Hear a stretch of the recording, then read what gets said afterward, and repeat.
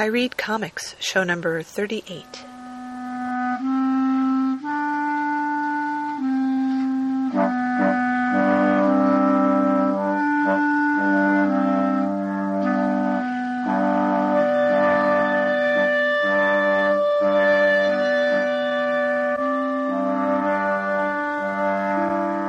Oh, hi there. That's the way my old boss used to greet everyone and do every phone conversation, and she was insane, so I kind of like to say that because it reminds me how glad I am that I don't work for her anymore. I have so much stuff to talk about this time. I was considering actually getting one of those sound effects that made it sound like when you have a film strip and you have to go to the next slide or turn the page, you know, one of those bong kind of things. But me being me, far too lazy to find something like that to spice it up, so you're just going to have to do without. But I do have a whole lot of stuff, some new stuff, some old stuff, some things that I really, really, really like, and some other things that are good, and some that I feel kind of lukewarm about. So I was also thinking, just to make it easier, maybe I should do like a scorecard at the beginning or the end of the show that kind of goes like, new Conan trade paperback, yes. Ministry of Space, no. But maybe that would make it too easy, and then you'd stop listening after I actually did the yeses and nos. Anyway, let's just dive into this stuff, and we'll probably take a little musical break in between somewhere so that you don't get too bored. A couple things I wanted to say up front. One is that I mentioned last time Leah Hernandez's house burned down, and if you haven't given her any money and you can afford to give her some money, please give her a little bit of money, because every little bit helps. She's now in a rental house, at least. They're not living in a tiny little hotel room anymore, but she can use all the help that she can get. So on my webpage, there's a link you can click through to donate through PayPal, which I think is the easiest way to do it. So please do that. In good news, one of my most favorite podcasts is back on the air. It's called Skepticality, and it's a skeptical podcast, which I thought was great. And it was off the air for about 3 months because one of the hosts, Derek, suffered a major brain trauma. I think it was actually a stroke that he had, and it took him quite a long time, but he's back and he sounds really good. And they are now the official podcast of Skeptic Magazine, to which I've subscribed for years and years, so I'm totally thrilled about that. And it's back, and it's better than ever. It's just great. So I love Skepticality. I'm so glad it's back on the air. And if you haven't listened to it, and you sort of enjoy a humorous, skeptical look at things, go listen to it. I think you would probably enjoy it. And I had one other little thing that I kind of caught myself doing, and I realized that I don't want to do it anymore, so I'm going to really try hard. I'm really against having gendered words for the same thing, even to the extent that I try not to say, and I don't think I say actor and actress very much, because they're all actors, right? Why should there be a different word for it? I really hate it when it's a fakey word like poet and poetess, because that's just stupid. I think it's funny when people do it on purpose, like when you see editor and editrix. But in real life, let's try to use the most neutral words possible. And it got me thinking about heroin, not the drug, but the female form of hero, and I don't see why we need to have that separate word. I think they should all be heroes. I think even though it's not a conscious decision, when you use one of those gendered words, it brings some connotations that are probably not desirable. And especially when it comes to women, as we know, calling someone a heroine somehow makes it a little bit less than a hero. So I think they should all be heroes, and I'm going to try really hard just to say hero and not use heroine from now on. So there. So the first book that I wanted to talk about pretty much has no women in it, so we won't have a problem with that. And this is the pretty new trade paperback of the Conan series, the Kurt Busiek and Carrie Nord one, and this is called Tower of the Elephant and Other Stories. I think this actually came out at the beginning of the summer. Of course, now I'm looking for the publication date. Oh, June 2006. The hardcover came out in May. This is the paperback. And this is a Dark Horse release. And I was waiting for this because I'm not buying the individual issues. I just wait for the trades to come out because I like them better. Oh, it's so good. How much do I love this? How much do I love this fucking series? It is just so good. And the funny thing is, I don't know whether this is intentional or what, but basically, this book should be subtitled, Conan Loses His Shirt, because he loses his clothes in every single part of the story. Not that he's wearing that much to begin with, but in the scenes where he is wearing a shirt, pretty soon he doesn't have a shirt, and he ends up wearing his tiny little loincloth. And, I really have no problem with that whatsoever. But I just think it's hilarious that he keeps losing his shirt. Literally. So that I find highly amusing. And it's just so good. I mean, there are a lot of criticisms to be leveled at the whole sword and sorcery genre. And yeah, it's very sensational and a lot of gore, especially in these books, much more so than the original Marvel comics. But, in the stories, the Robert E. Howard stories, are very gory. And a lot of that gore is intact.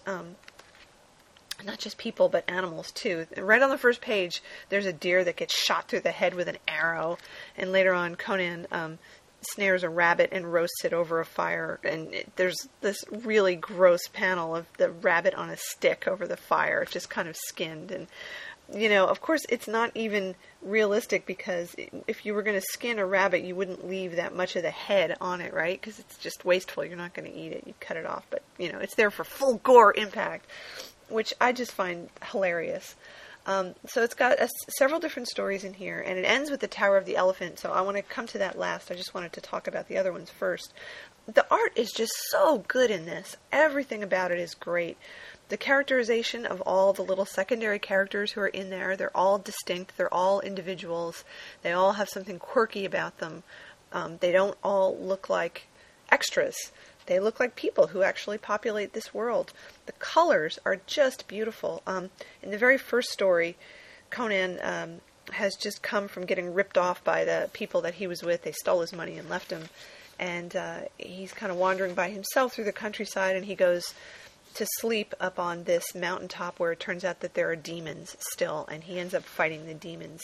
And the landscapes previous to the demon fight are all really in these sort of beautiful yellowish washed colors. It looks like it could be early spring, or maybe it's into fall, and it's not barren, but it's just kind of an empty landscape. And then it's nighttime and it's pretty dark, and then as soon as the demon shows up, everything is in these amazing shades of red and orange and black, and it looks really kind of cool and scary. And then there's another scene where Conan leaves the demons and he goes to a crypt that's nearby, and the color immediately changes. Like, all the orange is gone, and it's like blue, gray, green of nighttime. And just the contrast between the panels is really wonderful. And action sequences are really good. There's the usual sort of Conan level wit that's in here, which is always funny, and there's a really, for me, amusing part, which I'll read. And there are women in it, of course, semi-naked women. But, I want to be clear about this, because I was thinking about this a lot as I was reading it. Having semi-naked women in a Conan story is pretty consistent with the world that Conan supposedly lives in.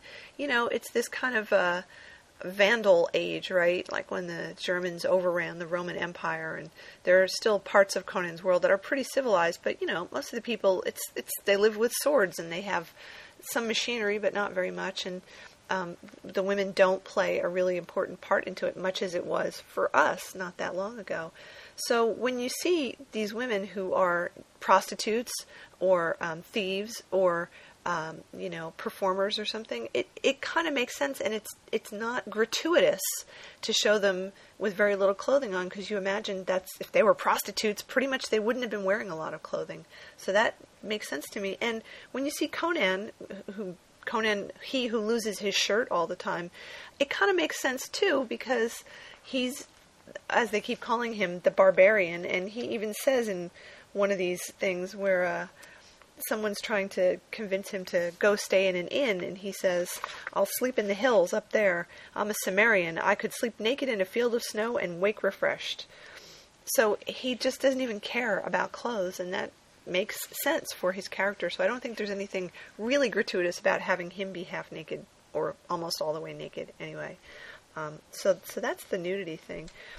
I thought a lot as I was reading this about how the dialogue in here, and I really can't remember how much of this is from the Howard stories, but how suited it was for Marvel, the Marvel style. And when I'm reading it now as a Dark Horse comic, it still makes me think it's in the Marvel style, because Conan says things that are just so Stan Lee-ish, so overblown and punctuated with violence. It's funny and it's in character at the same time. So the second story opens with him getting attacked by 6 guys at least. They're all jumping him in an alley, and they're trying to kill him. And they say, "Overwhelm him, drag him down, kill him. He's just one man." And Conan says, "One man? I, one man." And then the next panel shows him kind of beating the crap out of everybody just by flinging his arms open. "But a Cimmerian." And then in the next couple panels, he just goes crazy and starts lopping off heads and everything. And it's just, it's so Conan, and it's so, such a braggart, It fits really well with that style. So he has some adventures here. By this point in the storyline, he's in Zamora, and he's a thief. He's practicing to be a thief, and that's how the Tower of the Elephant story sort of ends up. And it's nice to see him actually, hooking up with a woman that he's with for a while. And as opposed to the Marvel stories, the sex is a lot more explicit, and that's sort of good to see. There's some creepy sorcery stuff that happens. There's a big, I guess it's supposed to be a big slug monster. And, I'm remembering that there was a slug monster in one of the old Marvel John Buscema stories, but it wasn't this one. It was a different slug monster, but it still ate people. So a bunch of people get eaten. And then the Tower of the Elephant story, which takes up quite a lot. It's much, much longer. The story itself, the Robert E. Howard story, is pretty short. And the Marvel adaptation, the Barry Windsor Smith one, is only one issue. And here it stretches across several issues, at least 3, I think. I'm just kind of paging through it. So I dug out the Marvel one, the original one, just to do comparison. And I think they're both really good. They both have stronger points than the other one does. I felt like this one was a little long, actually. There's a lot of build-up to what happens. It kind of goes through pages and pages of setup here, which is okay. It's good for scene setting, but not a lot is happening except that Conan's finding out about the Tower of the Elephant, and you get a little more view of what the nightlife is like in the City of Thieves in Zamora. And there's a lot of not internal dialogue, but exposition. So the exposition police show up and kind of fill everybody in on what's happening. Until he finally gets to the tower and decides that this is what he's going to do, steal the gem that's there that everybody talks about. And no one's done it so far because there's sorcery, and there's a sorcerer who lives in there, Yara, who nobody dares to cross. So he finally gets there, and that is the plot, finally, that's set in motion when he gets it. And even the smaller plot things that happen on the way, I think, are stretched out a little much. I wasn't bored by any means, but I was just kind of like waiting for things to happen. The illustrations are very, very different, obviously, from Barry Smith, but totally suited to this particular interpretation of the story, which is a little creepier and a little less action-oriented. In the Barry Smith version, things move along at a pretty fast clip, and the violence comes quickly.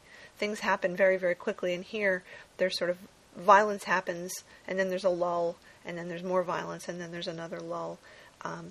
But I think it still works, and the creatures are all fairly creepy. Now, there's one thing that I kind of missed in here, and I couldn't dig out my paperback to see if this line is actually in the story, but at one point Conan fights a big spider, and he kills it by throwing a chest full of jewels at it. And the story of him kind of dancing around the spider and trying not to get bitten again is much, much longer than in the Marvel story, and he finally kills it. And in the Marvel version, he says something to the spider along the lines of, "I wonder who you were before Yara cast his spell on you." And that's not in here, and I kind of missed that because I felt like it was a nice commentary from Conan, imagining or maybe knowing that the spider monster wasn't a natural thing. It was something that the sorcerer who created it to be protection, and feeling a little sorry for it at the same time. He had to kill it because otherwise it would have killed him, but recognizing that it wasn't just this unknowable evil thing, that maybe it had once been a human being. And I was kind of looking for that, I was paging through and going, oh, I remember, and then it came to that, and he didn't say it, and I felt a little disappointed. Then we get to the elephant part, the creature that he discovers, the alien that he discovers there. And it's clearly a different art style and a different interpretation of what that alien might have looked like. And I think it's fine. I think it's an interesting way of looking at it. And there is this beautiful interlude that's drawn by a different artist. So let me just flip over here.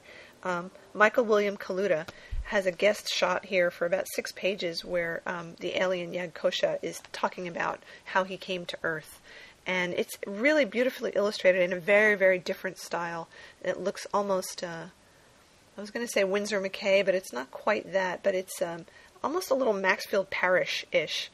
It's a totally different art style, more fine-lined, less reliant on color in the way that Cary Nord is, and really, really incredibly detailed.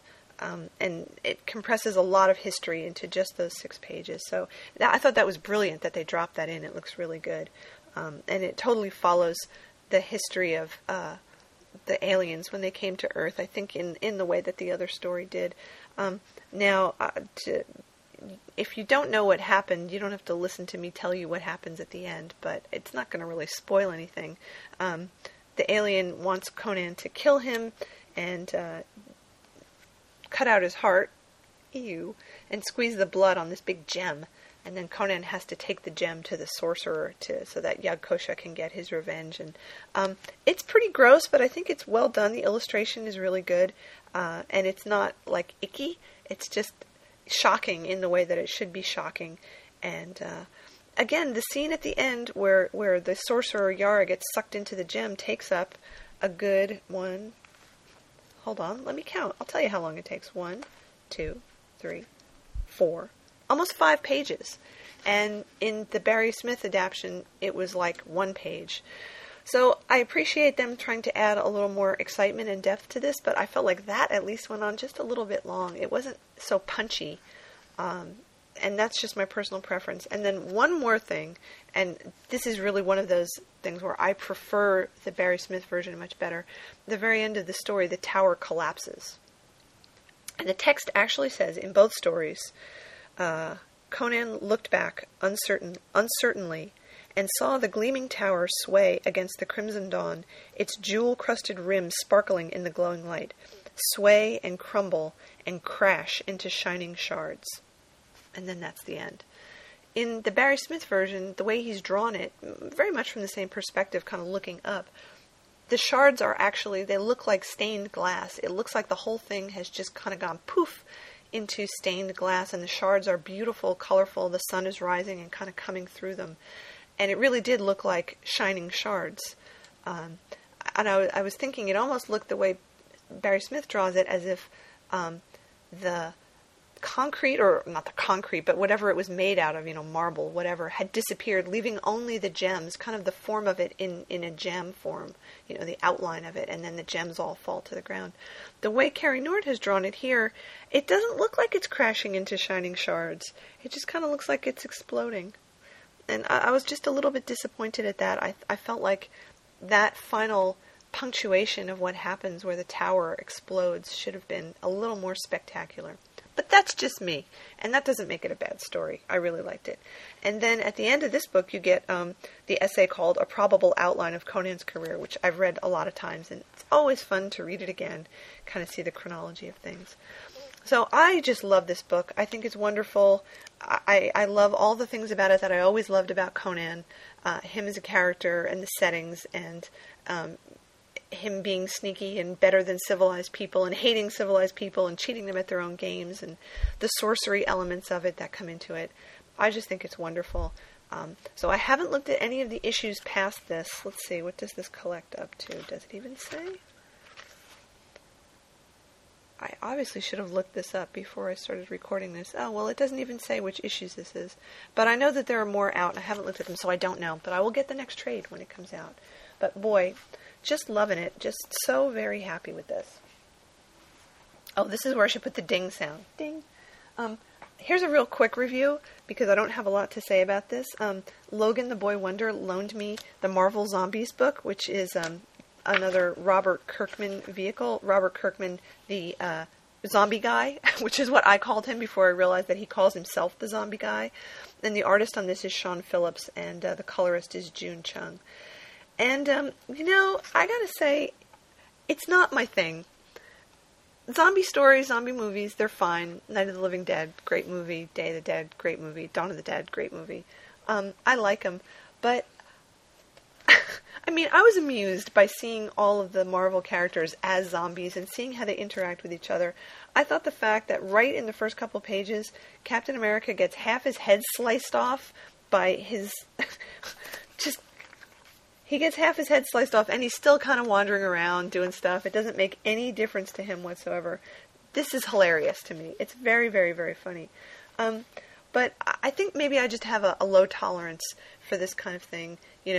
People getting eaten and maimed. And basically the thing that I don't like about it is that zombie stories, sort of by definition, have sad endings. Because once people are being turned into zombies, you kind of can't stop it, right? And you can't really kill them all. And even when you think you've killed them all, there's still more around. So I kind of knew that it was going to have a not happy ending, and I read it through anyway. And yeah, like that. So I'm sure that there are people who love this, and I think that that's great. This is just not a book for me. The art is great, and the dialogue is very funny. I think that there are parts to it that are really good. But as a story, it wasn't for me. So thank you, Marvel, for making Marvel Zombies, and thank you, Robert Kirkman, for being the zombie guy, but I don't think I need to read any more zombie stories for a while. Okay, let me pick up one more thing that I wasn't thrilled with, which I thought was good, but it didn't grab me. So this is Ministry of Space, which is a Warren Ellis story, and I think this is probably the first thing by Warren Ellis that I've actually read. So this is my first exposure to him. I know, isn't it shocking?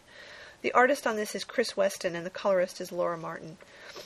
And this came out in December 2004, and it's Image Comic, which, you know who is the publisher of Image Comics, but I can put that aside. And I didn't really know anything about this, and I did a little research on Wikipedia, and I found out that this was a big deal when it came out, and it was an even bigger deal because it took them so long to put out each issue. So it's nice that it's collected in this trade paperback. It's a beautiful trade. It has a lovely cover. The color reproduction is amazingly excellent. It looks great. The art is really great. Everybody has said this, so I'll just say it again, but all of the art that focuses on the machinery, both the past machinery, the World War II stuff, and then what we would call current, and then the stuff that's more futuristic, like the space stations and the installations on the moon and Mars, are just gorgeous. The space stuff looks fantastic, and you can see why it took it so long to come out, because the time that they must have spent on the art is just great. I'm looking at this one panel right now, which is a full page of a nuclear explosion, and it's just amazing. So I love the art. I think the art is beautiful. I think the coloring is beautiful. The level of detail is just incredible. The story kind of left me cold. It's a story, probably everybody who's listening to this knows what the story is, but I'll tell you anyway. It's an alternate universe story about what would have happened if the English had gotten a hold of the secrets of rocket travel, and even secrets that, we don't know about at the end of World War II instead of the Americans. So in real life, as we know, the Americans stole all the Nazi German scientists like Werner von Braun, brought them to the U.S., and that's how our space program got started. So in this history, the British get all those guys and all the secrets and fund their own program in various devious ways and basically go to space and take over everything, and they claim the moon and they claim Mars, and they've made this amazing space travel more or less an everyday thing. So it's that story, and it's specifically the story of the guy who was responsible for all this happening, whose name is Dashwood. And I think the characterization of him and the other people in the story is really good, but we either don't see enough of him, or he doesn't reveal enough of himself to make me care about him. He kind of seems like a bastard to me, and he doesn't reveal enough of himself and his ambitions and why he wants to do this to make me care about him more than thinking, Jesus, he's a bastard. He doesn't have any romantic interest. He doesn't seem to have any friends. He just does these things because he wants to see Britain be first, always first. England has to be in charge of everything, basically. And that's his whole motivation for doing this, is for England to be first. And I understand that kind of patriotism, and I think it's right for him as a character, but I just feel nothing for him. As a character, as a man, I feel absolutely nothing. There's a scene in here that shows what happened when he was testing a rocket, that he lost his legs. And this is a huge traumatic thing. And yet, as I was reading it, I felt nothing. I didn't feel bad for him. I didn't feel like, oh my God, that's bad, that's terrible. It was just like, oh, he lost his legs. Well, and I don't like it when I can't feel for the characters I'm reading for. I want to care about them, and I just didn't feel like I could care about him. In contrast to him, now I'm going to give away the spoiler at the end of the story.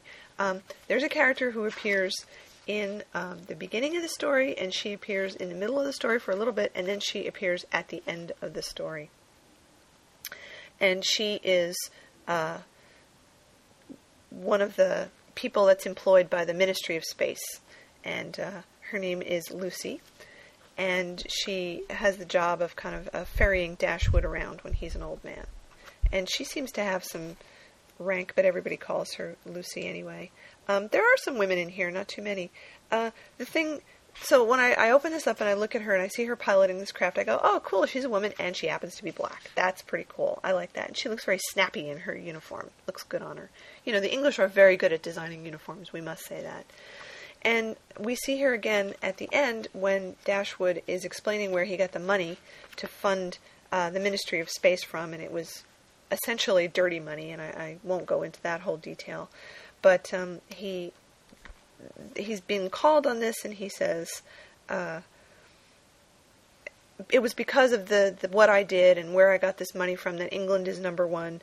He says, if I am a monster, then England is too. See if England cares, with her free electricity and cheap food and her glorious unchanging aspect. So he's just saying, look, the ends justified the means. Whatever I did, it doesn't matter. We got where we are today because I did this terrible thing. That's his opinion, and it's not clear who else agrees with him. Everybody else seems pretty appalled by where he got this money from. So we go through this, and he's, talking about how great England is now, and at the very, very, very end, in the last two panels, Lucy is ready to take him home, and a voice says to her, he's ready for you, Lucy. And so she's putting her hat on, getting ready to go, and you see that the room she's coming out of on the space station where they are says, non-white women's staff. So the balloon is burst at that point, and you realize that even though all of these other things have been achieved, there's still ingrained racism.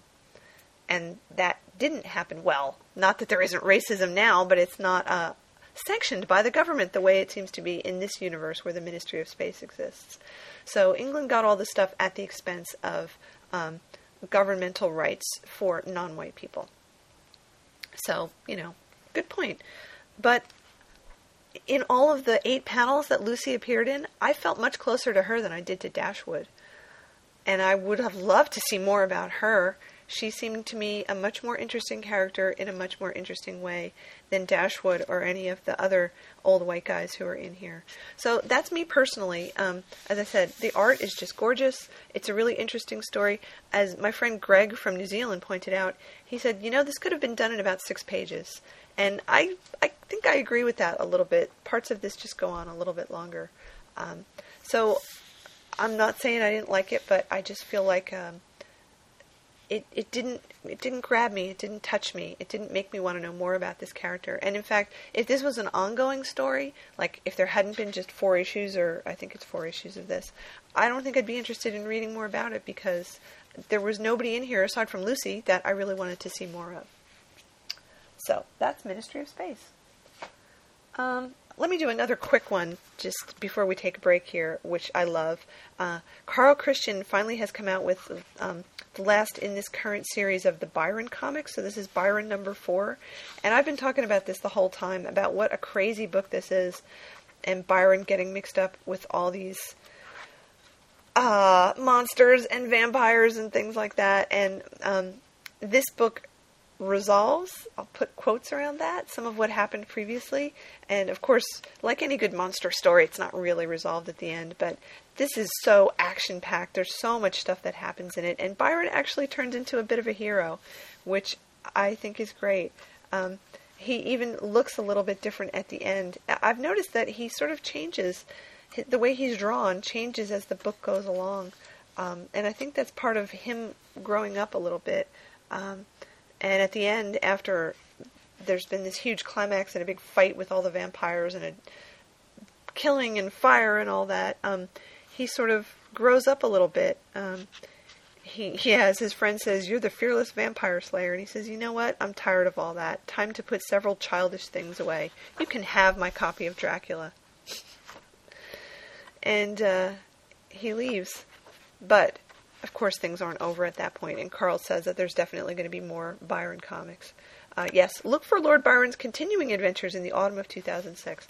So I love the series of Byron 1 through 4. I would say definitely pick it up. I can't wait to see what else happens with him. And as always, Carl has this wonderful art style that uses a lot of black. It's very, very pointy.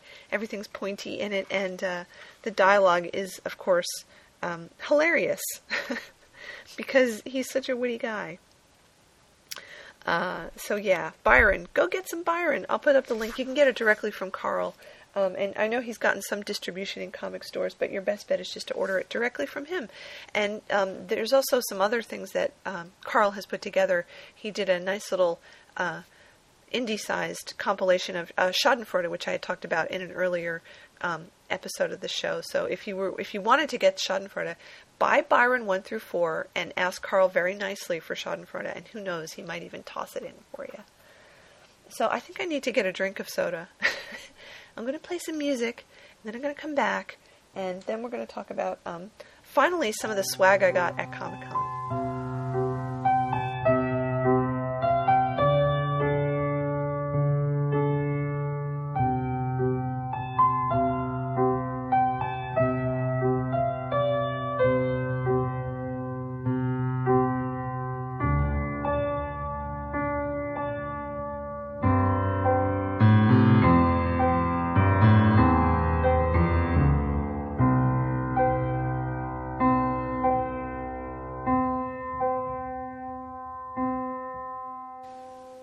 Okay, so the next thing I have to talk about is a series called Scar Tissue. And I knew about Scar Tissue for a long time because the guy who draws Scar Tissue, David Wachter, I had known from one of the comic book forums because, as I always say, he is the voice of reason. He's such a reasonable guy and will argue with the alpha monkeys, being reasonable with them, long past the time when I would have started slapping people and ripping their hair out. So that's a good thing. The story is by J. Andrew Clark, and this is published by Ronin Studios. Ronin has a lot of other fun titles as well. So this story is just really, really fun. I love what they're trying to do with it.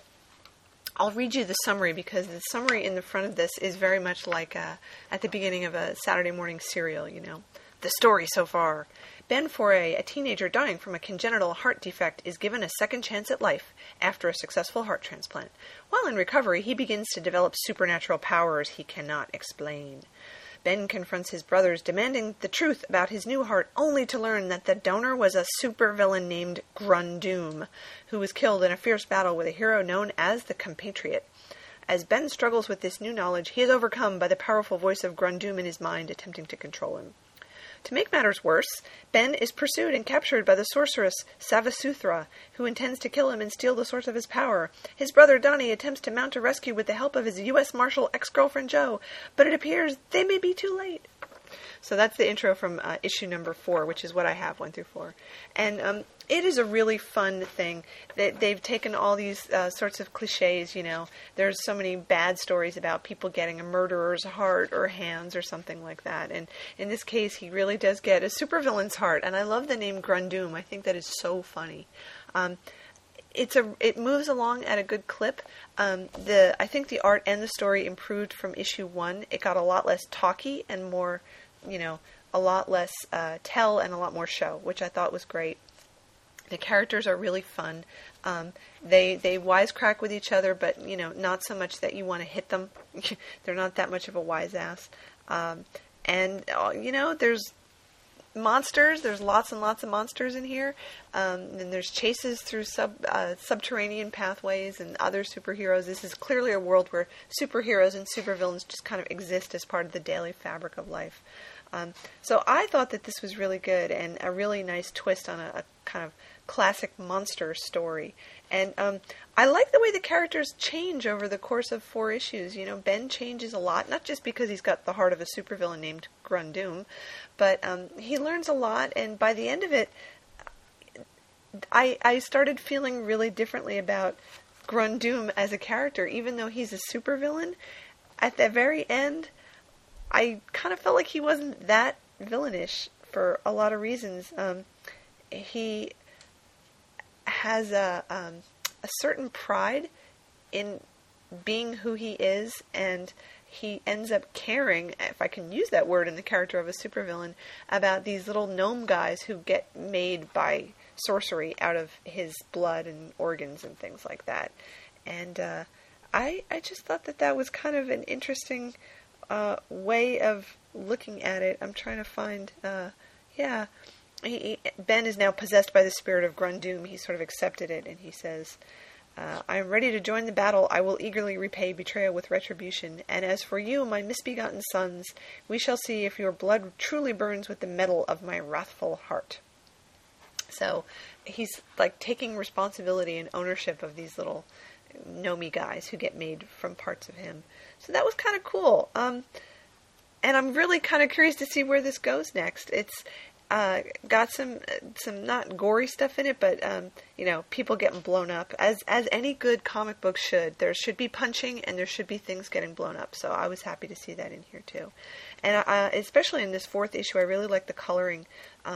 It's supposed to be in this underground cavern, and it looks like an underground cavern. There's a lot of black and a lot of sort of green washes over everything, which is cool, and there's a lot of kind of stalagmites and water pouring out in this underground cavern. It's good. So I was pleased. Now let me say the one thing that bugged me a little bit about this, and I have communicated with Dave about this, so I'll tell you what I said and I'll tell you what he said. This sorceress lady, whose name is Savasuthra, on first glance, and as I look at her, she continues to look like pretty much a Las Vegas showgirl gone goth. She's wearing, well, she's not wearing very much, is she? She's kind of wearing these high-heeled boots, for one thing, and she's wearing a little tiny vest and a little tiny thong, and her head is shaved except for kind of these strands of hair that are coming off the back of her head, so it's not quite a mohawk, but it definitely makes her look a bit punkish. It's like 3 separate little ponytails right across the back of her bald head with these ropes of hair that are coming out of it. And these boots are sort of thigh-high, kind of, I was going to say Vampirella, but they're not really Vampirella boots. And gloves. And of course, gloves that come up to her elbows. So my comment to Dave was, she looks like a Las Vegas showgirl gone goth. And he said, well, what I was trying to do with her was obviously to play on the parody of the female sorceress who dresses like that, but also to think about what she would dress like, being, transgressing and stuff. And that was why he decided not to have her wearing very much, thinking that she would want to violate taboos about showing lots of flesh. And I understand that. I think that it would have been more interesting to do a different take on her and to try to find different ways of conveying the fact that she is a character who uses her sexuality to get what she wants. Having her with a bald head with the things coming out of it, that was pretty cool. I liked that. I thought that was good. The high heels with the thigh-high boots and the little thong, not so much. It's not that it's transgressive, it's boring. We've seen it so many times before. It's not a twist. It's not a twist on anything.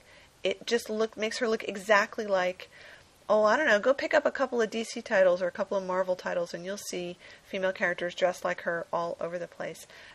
To me, how much more interesting would it have been if she wasn't dressed like that, if there was a different way that they could have dressed her to still convey the fact that she wants to be this seductress. For me, that would have made it more interesting. And that's just me. I thought it was interesting that there's a fairly explicit a couple of panels where they show her with Grundoom, so it's clear that they're banging each other. You don't often see that in comic books, so that was kind of cool. But I wish she had been dressed differently. And, as always, I'm always opposed to the high-heeled boots and the high-heeled anything. And, just practically speaking, if she has her lair in this subterranean cavern where it's really cold and slimy, and she's dealing with these gnome guys that are made from medical experiments on the body of Grundoom, don't you think she'd be wearing a little bit more? It's cold and wet down there. Don't you want to wear something else? Anyway, but I like Scar Tissue. I think it's really good, and I'm looking forward to the next issue. So if you like these kinds of stories, humorous stories that put a nice twist on the whole monster genre, I would definitely recommend it. So let me move along to something else, which happens to be by Warren Ellis. So this is the second thing I read by Warren Ellis. And this is the trade paperback for Planetary, and it's the one that's called All Over the World and Other Stories. So Warren Ellis wrote it, and John Cassidy was the artist. And I knew nothing about this. I hardly know anything about the Authority, really. So I don't know who these characters are. I don't know where they came from. I picked it up pretty quickly. And of course, I went on Wikipedia and I did some research. And I think the concept of Planetary is fascinating. This sort of super meta mystical archaeology stuff that they're doing is really cool. It's a neat concept. And I liked the stories that were in here. But I felt like things moved so slowly. Really slowly, like a story that could have been told in 4 pages got told in 14 pages. And the art is really nice. There's some really beautiful things in here, some lovely landscapes and some cool monsters, I understand that each issue, and the ones that were collected here, are takeoffs on sort of classic movies, and the second one is where they go to, Monster Island, and they find all the monsters that were there, the Mothra and things like that. That was cool. So I get all of the references and the wit that goes along with it, but again, I didn't find the characters very compelling. They didn't mean much to me. The main character is Elijah Snow, and he's interesting. We don't really spend enough time with him to find out where he's from, and I assume you get all that from the Authority. But, what the hell do I know? I don't read them, so I have to rely on this book. And the other guy, what the hell is his name? See, that shows you how much I'm remembering from this. So there's him, and there's Chiquita Wagner, and then there's the drummer. And I, don't get him very much. I don't know where he's from. I'm kind of unsure about what his super skill is, except that he talks to machines. It's... I want to like these 3 people. I think they're very interesting as a team, and as the book goes through, we find out that there are other members of Planetary in other places, but they rarely meet each other, and that was an interesting concept, too. So I'm guessing that in later books, we actually get to meet more of the Planetary team, which is cool. And the story in which they find this artifact and end up talking to an alien that's crashed on Earth, and is trapped here, was just really, really interesting. And some of the art in here is just unbelievably beautiful. And I thought that was great. There should be more stuff like that. And this is very Winsor McCay. Sort of Winsor McCay crossed with Barry Windsor Smith. This alternate reality where the alien is letting them see the inside of the ship, essentially. And that was just beautiful. And then, this whole kind of subplot that goes along with Doc Brass, who is this old-time hero that they find, and he's kept himself alive for all those years while he was waiting to be rescued. And the ties back to sort of old-style action-adventure stuff. It's all really interesting, but again, I just couldn't care that much about the characters. I was left a little bit cold by the whole thing. And I know that there's more Planetary, but I'm just not that interested in reading it. So I'm sure that there are people who are in the flow of this story who get more out of it, and that's probably great, but I don't think I'm going to add this to my list of things to read. So there you go. That's Planetary. Let's see. I will talk also about 2 issues of a self-published comic that's called The Homeless Channel. And it's by a guy named Matt Salady, and I met him at Comic-Con also, and he very kindly gave me some issues of this so that I could review them. And it's a really interesting concept. It's about a woman who decides that she is going to start a cable channel, which is essentially called The Homeless Channel. And it follows the lives of homeless people, and she defends this concept, this exploitative concept, by saying that it will actually benefit homeless people. It will let people see what it's like for homeless people, and she will use her influence to help out homeless people and maybe to try and make things better for them. So it's a really interesting concept, and the first 2 issues are about how she gets this started, and then how she's sort of running things, and people are sort of afraid of her because she's, as anybody who would start a TV station and then run it, she's very efficient and has no tolerance for bullshit and kind of does things the way she wants to do things. The art style in this is really interesting. It looks like photographs that have been Xeroxed into black and white. There's a really high level of detail in some of them, and some of these may actually be photographs that were then Xeroxed, or maybe the art is just really incredibly good. It's black and white, and it's in an interesting format. It's not quite square. It's probably something like 7 by 5, I think. It's not any bigger than that. And there's a lot of story that's packed into this, and some nice relationships that are building up in it. I thought that this was interesting, and I like the main character. The thing that I found really hard is that I had a hard time telling the characters apart. And I don't know if that's the art style or whether it's me just not being able to tell them apart. But from scene to scene, I was having trouble recognizing people and going, is this the same guy or is this a different person? So the main character's name is Darcy, and every time I saw Darcy, she looked different to me, and I was like, is that Darcy or is that somebody else? Why does she look so different to me? And I said, maybe it's just me. And then there's a guy that she sort of hooks up with, and also from panel to panel, I had a hard time. Like, is this really the same guy? So I think maybe that's just something that you need. It takes some getting used to within the context of the story. And there's some funny little jokes in here as well that you really have to look closely in the art for that I thought were good. So I like Homeless Channel. I think it's really good. I think you would probably have to get it from the author because it seems like you might not find it in your comic book store. So I'll put up the link to it, and you can get it from the guy, MattSalady.com, I believe. So it's a really interesting concept for a book. So I think I will close with yet another Comic-Con reference. The Teen Titans movie was finally on Cartoon Network, and it was just as good as I remember seeing. Of course, it has commercials now, so you have to sit through the commercials. But man, it's a fun movie. I really, really, really liked it, and I was glad that they were showing it already. And I taped it, so now I have it forever, and I think I might have seen it out on BitTorrent somewhere as well. So I can definitely recommend the Teen Titans movie. Cartoon Network tends to show things over and over and over and over and over and over and over again, so you should be able to catch it at some point. But yeah, Trouble in Tokyo, it's really good. Oh, and I want to mention one more thing that I found out today, totally by freaking accident. I saw this in, I think it might have been one of the links off of When Fangirls Attack, which you should still be reading. If you're not reading it, go, sign up for it, read it. Apparently, there's been a a Love and Rockets series running in the New York Times Magazine section for the whole summer, and I didn't know about it. Nobody told me, and I didn't see it publicized, and it certainly wasn't like I don't search out Hernandez Brothers stuff, but I figured should have heard about this somewhere.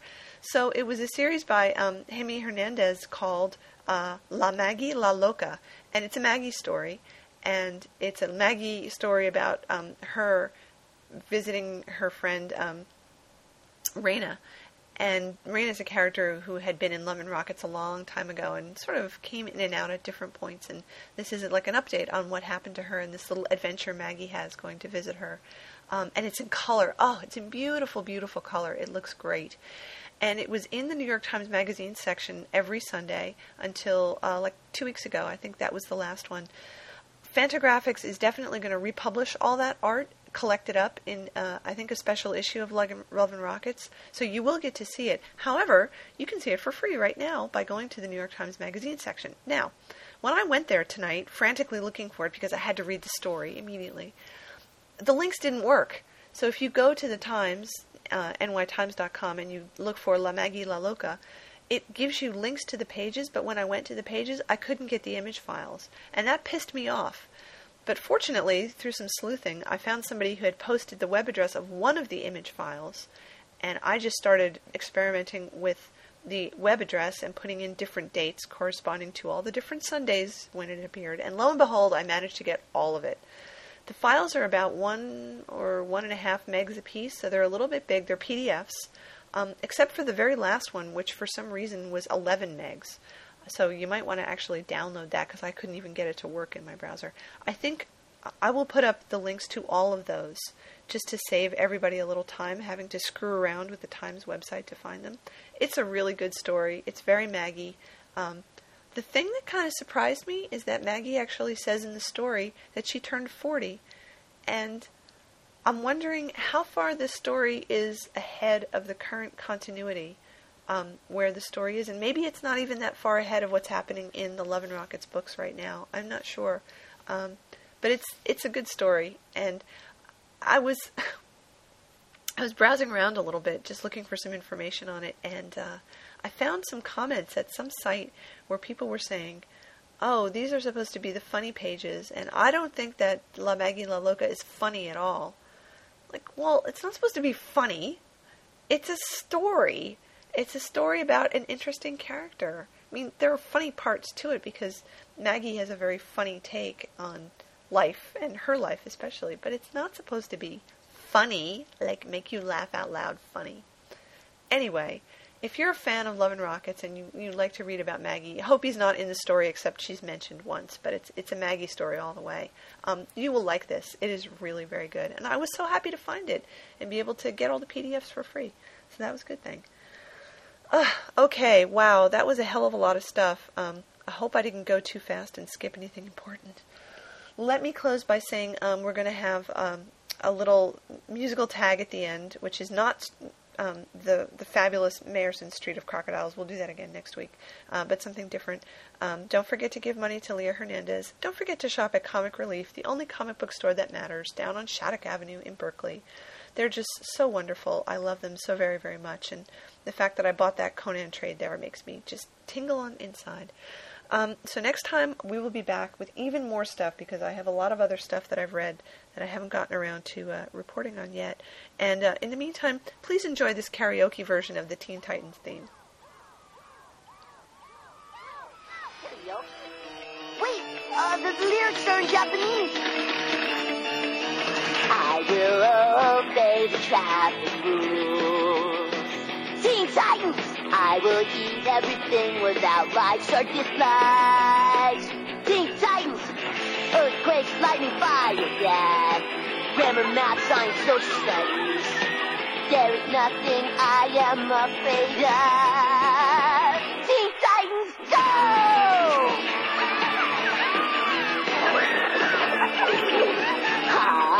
Holler my name. Teen Titans, your troubles will be gone. Teen Titans, Papa steps control. Mama, rent control. Wishes are